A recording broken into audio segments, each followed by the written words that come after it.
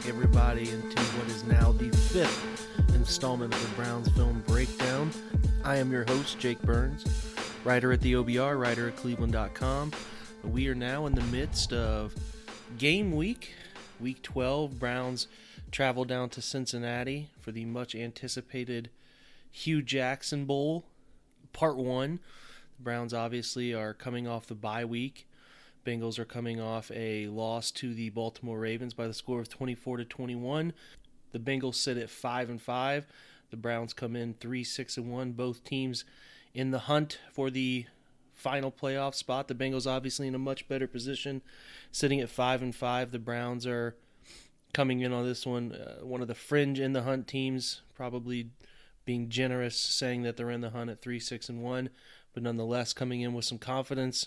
Land a win before the bye week, feeling some good vibes. It'll be good for the Browns to travel to Cincinnati, and this might be the best time of year for the Browns to play the Bengals. The Bengals started out the year hot, coming in 4-1, big win in the division over Baltimore early in the season. But after wins against the likes of Atlanta and Miami, the schedule got much more challenging from there. Losses to Kansas City, Pittsburgh, and New Orleans have left the defense in shambles and really have left the entire group on its heels. And the struggles even brought along a coaching change as Marvin Lewis decided to fire defensive coordinator Terrell Austin and take over play calling duties for the first time since 2004. So the Bengals find themselves in a bit of a weird spot, needing a win desperately, and they likely couldn't be any happier to see the Browns on their schedule at this point. So let's take a look at the roster and see how things have shaken out for Cincinnati this year. They're led by now somehow 31-year-old quarterback Andy Dalton, continues to play every game on the schedule. Obviously is started out the year hot, has faded as injuries have started to sort of pile up on the offensive side of the football. Joe Mixon missed some time early in the year. A.J. Green has been out recently, and the injuries to weapons and Bill Lazor's offense are only going to do so much for Andy Dalton, as he is proven to be a product of the system around him and the weapons that he has been provided. Dalton has completed 216 of 348 attempts, 62% completion, 2,466 yards, 20 touchdowns, and 10 interceptions, about par for the course for what you would expect. Rushing the ball-wise, Joe Mixon played in 8 of 10 games so far, 128 attempts, 584 yards, 5 touchdowns, 4.6 yards per attempt. Obviously, he had the knee injury early in the season, but seems to have bounced back and found a groove. Gio Bernard has not been much of a factor backing him up. Has seen just 38 attempts for 166 yards and 3 touchdowns, 20 catches, 128 yards there. The receiving core on Sunday will be led by breakout player Tyler Boyd, who has 56 catches for 756 yards and 5 touchdowns. John Ross, the 9th overall pick in the 2017 draft, who had just 3 catches in his rookie season. He's had a better sophomore season. Still not many catches, only 11 catches for 145 yards, but he does have 4 touchdowns. A.J. Green had 45 catches for 687 yards and 6 touchdowns, but he won't be playing until early December due to his foot injury. The tight end position will be led by C.J. Uzomah, who's taken over for both Tyler Eifert and Tyler Kroft, who have both lost their seasons due to foot and ankle injuries. So Uzomah comes into this game with 23 catches, 248 yards, and 2 touchdowns. So up front, the Bengals are a bit of a mixed bag. They're starting Cordy Glenn at left tackle. Had a really good start of 2018, but has allowed a couple sacks over the last 2 weeks, so it'll be interesting to see if a fresh Myles Garrett can take advantage of that situation. Right tackle Bobby Hart is their worst graded lineman, coming in with just a 54 Pro Football Focus grade for the season. Overall, the Bengals offensive line is not going to overpower you. They're going to try to just maintain blocks as long as they possibly can, and just hopes that Andy Dalton finds an answer quick enough. I'll be very interested to see what a fresh Browns defensive line looks like. It's obviously a group that's played a ton of snaps, but getting a bye week should help the likes of Myles Garrett and Larry Ogunjobi to start making those types of plays we became accustomed to at the beginning of the season in the backfield. Flipping over to the defensive side of the ball now for the Bengals, you're going to hear names that you have known or come accustomed to knowing over the years. Geno Atkins still starting on the interior. Vontaze Burfict is starting at middle linebacker. William Jackson and Dre Kirkpatrick are your corners, but there are some new names to pay attention to. The likes of Jesse Bates playing safety, the second-round draft pick out of Wake Forest, has had a really nice season for this defense, is one of their highest-graded players on Pro Football Focus. But what I will get from Joe Goodberry later as we preview the Bengals from his perspective through the Athletic Cincinnati is sort of what has caused this defense to have so many troubles of late. Now, they've played some good teams on that schedule, some of the best offenses in the NFL in Kansas City, Tampa Bay, New Orleans, but they broke the NFL record recently for 3 straight 500-yard games allowed. So the tension that has arrived on that side of the football that caused Marvin Lewis to take over the play-calling duties and bring in Hue Jackson upon his firing from Cleveland have left many to wonder what the defense is going to look like going forward. Seemed to be plenty of positive vibes after the Ravens game, but they did allow 250-plus rushing yards. They allowed Lamar Jackson to be the first quarterback to run for over 100 yards since Colin Kaepernick, so there's still plenty to be desired. I expect the Browns to attack the running game as often as they possibly can. Coming off Nick Chubb's 176-yard performance and Rookie of the Week honor as well, the Browns will, like I said, Freddie Kitchens should make it a priority to run the football and establish the play action as a way to loosen up the second and third levels of that Bengals defense, and I expect him to do so. Before we get to our guest, though, guys, I want to talk to you about what's going on over at MyBookie. MyBookie is just point blank one of the best places to gamble online right now. They obviously are going to give you that deposit bonus if you use the promo code BLUEWIRE. But beyond that, guys, when you're risking your money making bets every week, it's important to know that the company you're using is trustworthy. That's what you're getting with MyBookie, and I really trust what they're giving us. So don't miss out on the opportunity to jump in, get some betting over this holiday weekend, take the Lions on Thursday. Trust me on that one. Again, use that promo code BLUEWIRE, get the 50% deposit bonus. Get on your way to making some money, guys. That's mybookie.com. You play, you bet, you win. MyBookie.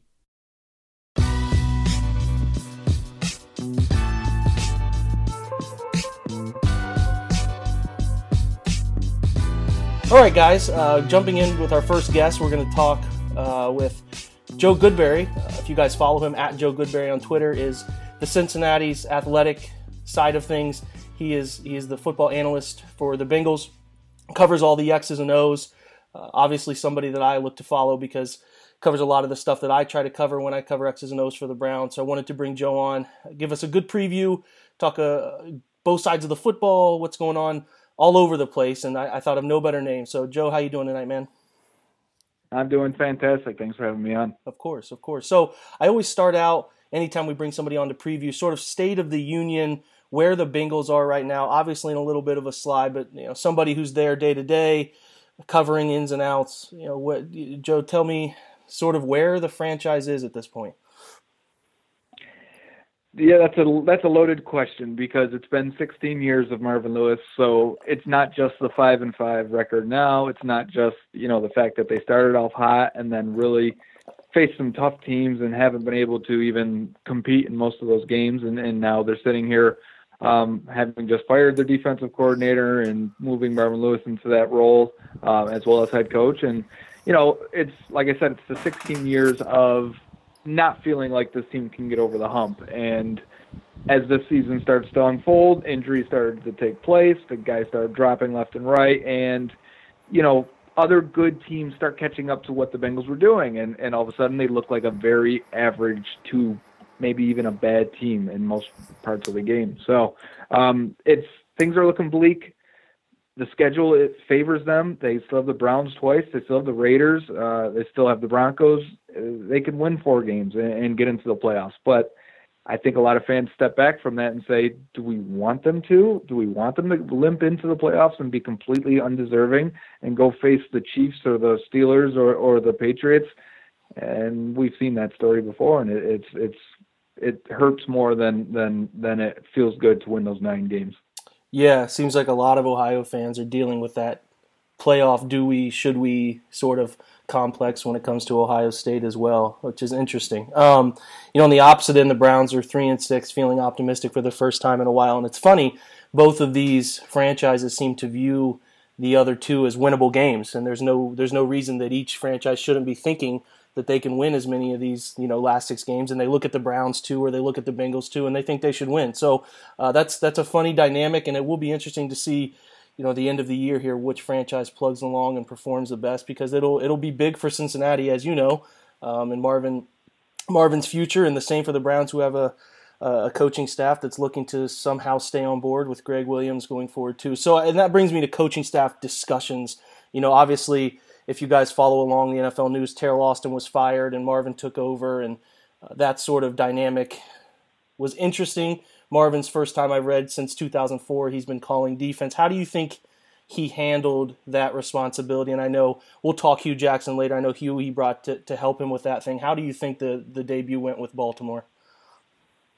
It's funny because what do you expect when you change a coordinator this late in the year, and especially when you go to the head coach taking over those responsibilities? You would hope the attention to detail is elevated. You would hope the energy and the rallying to gang tackle would increase and would show on the field. And he's not going to come in and change the scheme. He's not going to do anything different. He's already the head coach. If he wanted to do that, he could have before. And it's week 11. You're not going to do that stuff late in the year. A lot of changes aren't going to be implemented. The playbook isn't going to change. So what you would want to see is just better attention to detail. And you would say, well, most people believe Joe Flacco wasn't playing last week, so it would have been Lamar Jackson or Robert Griffin. I think the game plan would have been similar for either one of those guys.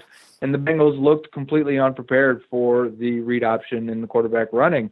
And it can appear that way also because, and we'll get into it, the linebackers are completely a mess on this team. So I think even if they were prepared, they were unequipped to handle that. And Marvin said himself, even the first drive, it was weird for him because he's not used to hitting the buttons to talk to his middle linebacker and relay the play to them because back in 2002, he didn't do that. That wasn't a thing. And so that is new to him. So there's going to be some bumps along the way, but you kind of expect this defense to get better just based on the opponents. If you're coming off of the Steelers, the Chiefs, and the Saints, you're going to give up 500 yards. The Bucks, that's a hot offense and has been. Another 500 yards to them. You kind of feel like they're going to get it together just based on the quality of opponents left on the schedule. But at the same time, the tackling was still an issue. Rallying to the ball was still an issue. Communication and discipline was still an issue. It looked like the same exact defense for the most part under Terrell Austin as it was with Marvin Lewis in just 1 week of a sample size. So you hope it changes. But so far, it's the same as what we've seen. Yeah, good points with who they've played lately. Obviously, those are 4 high-octane offenses. Pittsburgh has hit their stride as well. So it brings me to the point that I think that people who see the names on paper, Browns fans who look at, obviously, Geno Atkins, Carlos Dunlap, Michael Johnson, Carl Lawson, guys up front, and even Vontaze Burfict being back now, some of those guys in the box, those are names that we know. What is accounting for, and you can really, this is a chance to talk about what's happened with the total linebacker group, but they're giving up a healthy amount of rushing yards per game, actually probably one of the bottom 3 in rushing yards allowed, I think, per game. So what's speaking to the run game issues in general? Well, for the most part, it's two sides of that because, number one, they've faced a lot of teams that I believe are just good running teams and teams that got out on such a lead against the Bengals that they just ran the ball in the second half. And it started with the Panthers, I believe it was week 4 or week 5. And the Panthers and Christian McCaffrey and Cam Newton, they just compile rushing yards. It is very hard to keep them contained for a whole game. And the Bengals struggled with that. And then you go on and the Steelers and James Conner had a game. And then the Chiefs had their way because they were up 40 points and Kareem Hunt was able to run the ball, and they're getting 5-6 yards a pop against the backups. And once the fourth quarter came around, and the same happened with the Saints. The Saints were up by 40, and they did what they wanted to do it in the second half also. So I think some of that was a product of how the game flow went and who they were playing. On the other hand, the linebackers are horrific right now, and they've missed Preston Brown pretty much the entire year. That was the middle linebacker they signed from the Bills, who was brought in because they've been tired of switching in and out middle linebackers and with veterans that they've signed and haven't been able to stay healthy. And now today they put Preston Brown on IR because he cannot stay healthy. So they've been sending out there Hardy Nickerson Jr., who is not a good athlete by any measure. And they like him because of his special teams ability, because of his mental aptitude to get the defense called. But he makes a lot of mistakes, even though he knows what he's saying. He's out there. His body cannot put him in the place he knows he's supposed to be. Vontaze Burfict has been in and out of the lineup, and when he's been in there, he's been horrific. He's been completely neutered by the fear of committing a penalty or getting fined, and it's affecting his game to the point where I don't even believe he should be out there. And there was a point where I thought he was a top linebacker in the league, and he is not that this year. And then their best linebacker was Nick Vigil. He got injured after about 4 or 5 weeks, and he's on the mend. He's probably got a couple more weeks till he can come back. Replacing him has been Jordan Evans, a second-year guy out of Oklahoma, who they felt would take the next step. It really hasn't been able to. He's an athlete, and that's about it. He's really not a natural linebacker, or at least not taking that next step to prove he can be. So the linebacker unit is taking a lot of heat, and it's not just the run game, it's the pass defense also for them. It's middle of the field is completely open consistently in this Bengals defense. And the defensive tackles have taken some hits also, because lately it's been too often Geno Atkins has disappeared. I think the loss of Carl Lawson has really affected this defensive line, and while he's more of a pass rusher, when you don't have him, you don't have that third rusher, it really puts pressure on the Geno Atkins and the Carlos Dunlap to be that. So on rundowns, it seems like sometimes they're saving themselves for that third down, and you see more of a rotation now. The Bengals lost Ryan Glasgow, another guy who got injured, who was Geno Atkins' backup at 3-tech. They really don't have a backup. They signed Adolphus Washington, former Ohio State, 3 weeks ago. He's been okay, but at the same time, the depth is not there that they expected on the defensive line, and because of it, they have started to wear down. Another thing, too, this is a long answer for why they're bad against the run, but another thing is the Bengals' offense is only out there averaging about 55 offensive plays a game, and their defense is out there for about 80 snaps a game, and this is the second year in a row now. The defense is basically playing 2 more games a year than the offense, and it's because the offense is very inefficient. It's a low percentage in a lot of ways, running and passing, and the defense just cannot get off the field on third downs. That combination is leaving them gassed by the time the third quarter comes around. And if you're in a game where you're losing, that's when the teams are running it down their throat. Yeah, no, absolutely. The IR list is pretty overwhelming when you get a chance to look at all of the names that you guys have had contribute for a good amount of time, and that certainly will always have an impact on your defense, especially depth up front. And you talked about it well there, Joe. They played some really good running attacks. When you talk about Pittsburgh, the Chiefs, Saints, Baltimore. Obviously, anytime you have Lamar, you're going to run the ball well. But touching on offense, I just checking numbers. Obviously, it seems as though 4 of the last 5 they've been held under 300 just total yards, and yeah. You're talking about that inefficiency. So I think it probably correlates, and it's not one guy, it's never one guy, but it probably correlates to AJ Green being out. But just some names I want to talk to you about. Obviously, quarterback play, how Andy Dalton's playing lately. Where's his sort of status sitting at right now for you? I have ridden the Andy Dalton roller coaster for now 8 years, and for the most part, I've always been aware of his limitations physically, and he has some mentally, and I mean, in terms of internal clock being very rigid in the pocket. The ball has to come out early, even if it's not there, and he doesn't like to hold the ball in the pocket. He can be very skittish in the pocket. If you can make him move from his spot traditionally, he's been very poor at finding his second and third option. And then for whatever reason this year, those first 5 weeks or so, up until the Atlanta game, he was very good, very good. I mean, he had a really good 2015 year under Hue Jackson, but this year, being able to operate when things broke down off script was what we haven't seen before. And really, him and Tyler Boyd had his superb connection that was really keeping this offense afloat, and AJ Green getting moved into the slot was helping too. And he just looked great. Andy Dalton looked great. And Tyler Eifert got hurt in that game against the Falcons at halftime. He'll miss the remainder of the year again. And that was the start of the offense slipping. And it was, he's a big factor. And now they haven't had him, so they shouldn't have relied on him so much. But it's just that he is a good player, and when he's in there, he opens it up for a lot of guys. And then from there, Joe Mixon got hurt, Giovanni Bernard got hurt.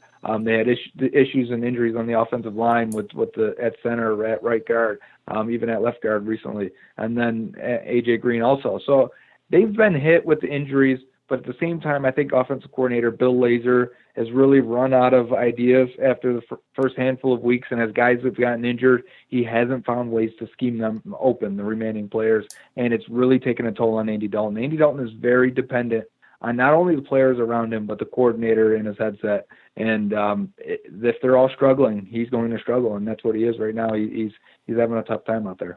Yeah, no, that's a very encompassing answer that covers a lot of what seems to be trending downward with Bill Lazor's offense. It's going to be interesting because the Browns present some opportunities to get the football out quick and beat some blitzes and take advantage of what Cincinnati's done the last few years, which is just really kill the Browns defense in the screen game. And I'll be interested to see if they get, obviously, Joe Mixon coming back healthier. He's at least played some time here to get back close to 100% as best a running back can be mid-year. And obviously, Gio Bernard, maybe get him some touches there too. So, the tight end situation is unfortunate, but I think who's starting there at tight end? Uzma? C.J. Uzama, yeah, Uzama, and they okay. really liked him. Yeah, he came in as the third tight end because they really liked Tyler Kroft, who scored 7 touchdowns last year when Eifert was out. But now Kroft went on IR also this week. So they've just been beat up at that position. Uzama's playing with one shoulder basically for the last month. It's just, they went from that was a position of strength on the roster for the first handful of games to now it's one of the weaker spots on the team. Gotcha. And then in AJ Green's absence, looks like John Ross is playing more snaps, or at least is going to be forced to play 2 wide receiver sets for the most part. A couple touchdowns last few times out. Not an overwhelming yardage total. I know the rookie campaign was disappointing. How's the sophomore year going for him?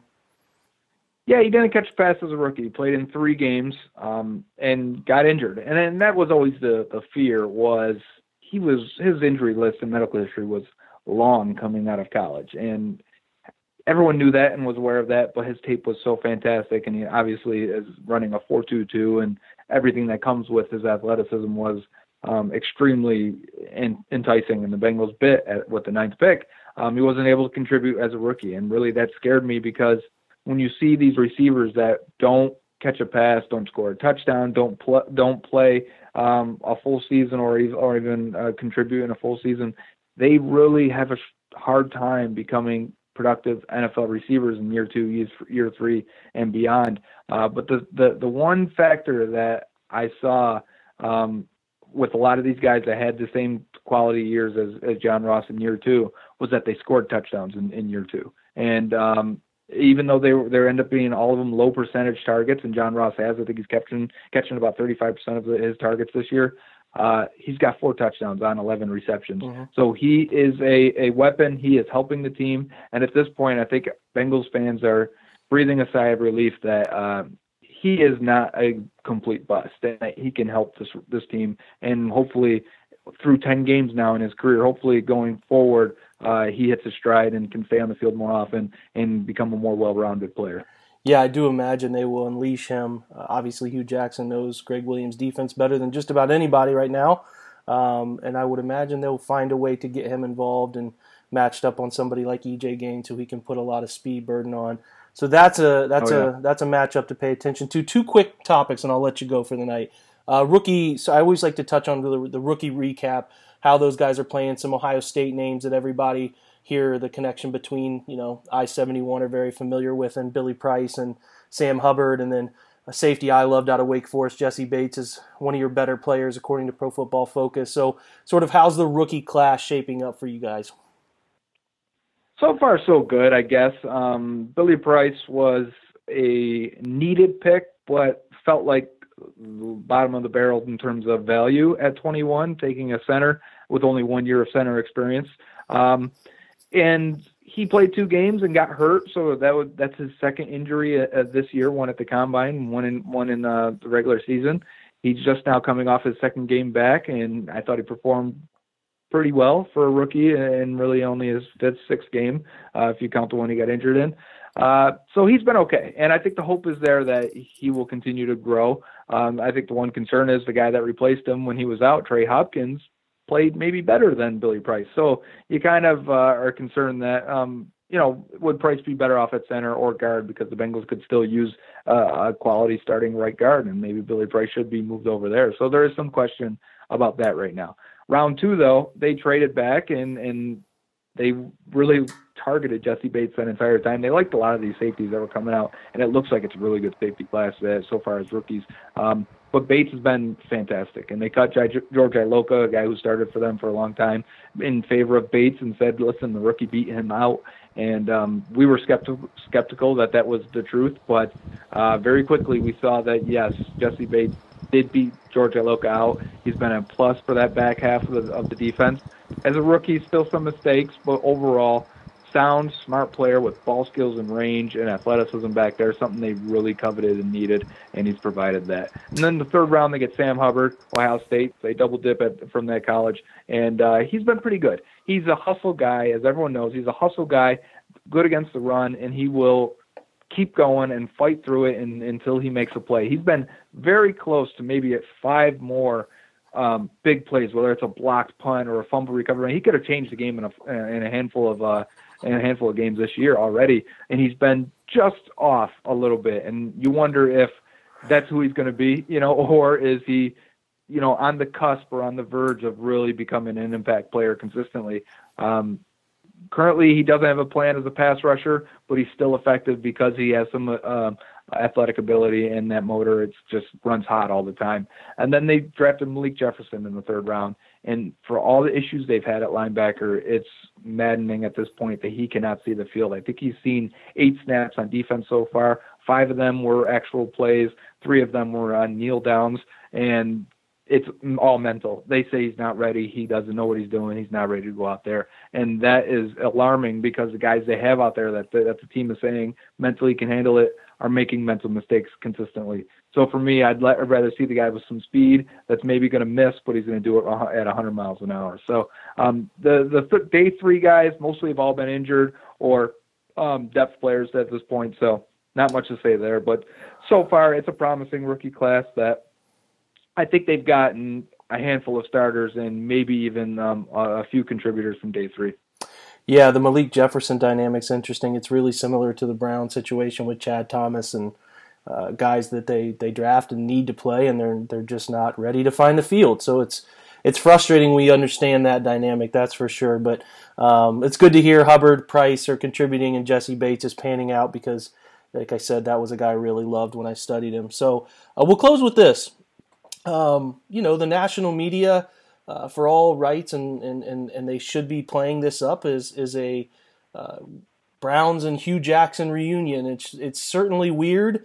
I can't just think of any time this has happened where a coach was fired and joined another staff this quickly, and it also has to play his former team 2 times. So the question the Browns, it was played that Hue Jackson was a player's coach, and most of the players loved him. Interviews this week, there's a lot of guys who are really motivated, and sort of some weird comments about how they want to play this game and their reasoning for being as excited as they are about it for a guy who, his players loved as much as some people claim. So, the Bengals bring him back in. He obviously had success in Cincinnati leading up to his hiring in Cleveland. Where in this whole Marvin Lewis, Hue Jackson roller coaster over the years, were you sort of excited, upset, and different about his return? I wanted nothing to do with Hue Jackson. He has been with the Bengals a long time, whether it was with the receivers coach. He was a defensive backs assistant when he came back from the Raiders, to a running backs coach when they drafted Giovanni Bernard, and then a coordinator again. Had a up and down 2014 year, fantastic 2015, got the job with the Browns. And really, it's what he did with the Browns that made me really not want anything to do with him. And it's, you can't have the record you do and expect to really find open jobs in the NFL. And now it's an assistant job. It's not like you got a head coaching job or anything yet, we hope. And I think that's the scary part too, is before he left for the Browns, there was a succession plan that was presented to Mike Brown that Marvin may coach another year or 2 and Hue Jackson would take over as the head coach. And it was turned down for whatever reason, and Hue took the job with the Browns, and now here we are 2 years later, basically, 3, and that could still happen, and that's extremely scary for Bengals fans because we like him. He, personality-wise, it's kind of easy to like Hue Jackson. He's got some swagger and some confidence. He'll say what he's got to say, but at the same time, when he blames everybody else but himself, when you can't really get the story straight on who he liked and who he didn't like, because it changes based on what guy just played well, it feels like. You just don't feel like you can trust anything he says. And for a Bengals team and a franchise that has issues with accountability at times, I didn't want that added to the front office, to the locker room, to the team. So, if he can help the roster and if he can help the team, then I can look the other way. But at the same time, I just felt it was unnecessary until really I kind of understood it when Marvin said he's going to take over the defense and he needed the help with some of the mundane duties that he'd be letting go. And that's where Hue Jackson steps in and takes care of that. So apparently he has no hands on the offense at all. So he's just there to help Marvin Lewis double dip and wear two hats and help if he can with game planning and division opponents that he saw twice a year. But when I do hear that point though, did Hue Jackson even know the Browns? I mean, he didn't use Duke Johnson at all this year, and you see Duke Johnson after he leaves. You see how much better the offense looks after he leaves. You see how much better even the defense looks after he left. And it's weird. It's weird that the Browns instantly looked better when their head coach left, and players coach, maybe the players liked it because he took it easy on some of them,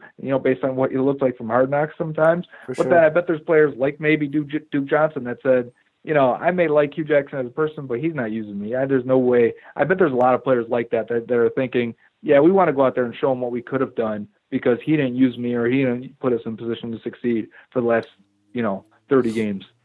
Yeah, no, it is an interesting storyline, both obviously, Hue returning to coaching so quickly and then not only playing the Browns once, but coming back to Cleveland as well, which will be really awkward for him mid the year he was fired. So, the Browns interesting, the relationship with Hue Jackson from the fans. Hue Jackson came into an unfortunate situation as the roster was sort of being picked apart and they were trying to bottom out before they took off again. And I think head coaches probably get too much credit sometimes and too much blame, and I think Hue was never really put in a great position to succeed, but there were levels of success that could have been achieved here, and he didn't find them, and he really didn't want to take any blame for it. So that dynamic between the Browns roster and added motivation is going to be extremely interesting for me, and it's going to be beneficial for both sides, really, because he, whether he wanted to or not, he knows a thing or two about the Browns. At least personnel-wise, he might not know what Freddie Kitchens' plans are or what Greg Williams will change things up here and there, but it'll be beneficial for Cincinnati to have a really good feel, and then obviously the Browns will benefit from some added motivation. So that sort of chess match, or maybe you call it a checkers match on Sunday, will be one right. to certainly pay attention to. But I won't take any more of your time, Joe. Guys, I can't quite urge you enough to follow Joe. It's on Twitter at Joe Goodberry. If you want to keep tabs on what the rest of the AFC North is doing, he's going to give you great insight. He writes for The Athletic Cincinnati. They have great deals that run all the time. Become a subscriber. You're going to benefit from it. We obviously have a Cleveland section that you guys can follow along with as well. Joe gives you good film room analysis, so people who love to learn the game, that's what I push, learn the game from him. Get on there, follow him, again, at Joe Goodberry. And then, sign up with The Athletic, guys. But, Joe, thanks for joining me, man, and taking some time for the Browns fans out there, buddy. Thanks for having me, and maybe we'll do it again next time. All right. Hopefully we do that, before, I think it was week 17 or 16. I think it's 16. 16, yeah. Yeah, week 16. Okay, we'll talk to you then, Joe. Thanks for joining me, buddy. Yes, sir. Take care. Yep. It's ironic in that conversation with Joe, and he talks about the current state of the Bengals and some of the negativity that comes around the situations with Hue Jackson arriving. And you can't really help but feel for Cincinnati in this situation, this sort of Marvin Lewis and Hue Jackson trap that the franchise seems to have them in. And the arrival of Hue Jackson, again, just sort of spells out that long sense of doom that, many of Marvin's detractors have had for quite some time, because Hue Jackson carries with him now a pretty terrible overall record, and there are some folks in the Cincinnati realm who think Hue Jackson might be the logical choice to replace Marvin Lewis at some point down the line. So it'll be an interesting dynamic to see how, Hue Jackson's 2 meetings with the Browns go here at the end of the year, coming back, being involved. I think it's going to be a major storyline. I don't think it'll have much of an impact on the game, but I do think it'll be nice write-up for, the reporters who cover both teams. There is no doubt in my mind that both teams view this game as a game that they absolutely have to win. The Bengals are counting the 2 games against the Browns as 2 wins toward their playoff march. The Browns seem to be counting themselves for 2 wins against the Bengals, in a march toward respectability and what would be a really unlikely playoff run on the Browns side. But really, for this group, it's one step at a time. The Browns haven't won a road game in quite some time, so proving to yourselves and the players on this roster and the coaches and the front office people that you can win a game going on the road will mean something for this group. So it's really important, obviously vital to the Browns as they head into what will be a tough stretch with the Texans, Panthers, and an improving Broncos team coming the weeks after this game right here. I want to once again thank Joe Goodberry for coming on. He's great, guys. Get on The Athletic, join their site. You can follow anybody in the NFC North really through jumping in with The Athletic. It's expanding rapidly. And follow Joe at Joe Goodberry on Twitter. Just a really good football mind, has some really good content for you. So before we go, I do want to do the usual request. I do ask for iTunes subscriptions and reviews. Those really do help me, and they help the Blue Wire Network, obviously, as well. And your feedback means a lot to me. I like to know that you guys are enjoying what's coming up. If there's something bothering you, if there's something wrong, let me know too. I appreciate the 5-star reviews, but I appreciate any honesty you guys can give. Sunday's going to be an exciting display of where this young team is coming off a bye, coming off getting a little freedom with the week off before this one to sort of get rested. It was important to them. And I look forward to seeing what the Browns can bring down to Cincinnati and hopefully kick off a really successful second half of the year. So thanks for joining me here, guys, on Browns Film Breakdown.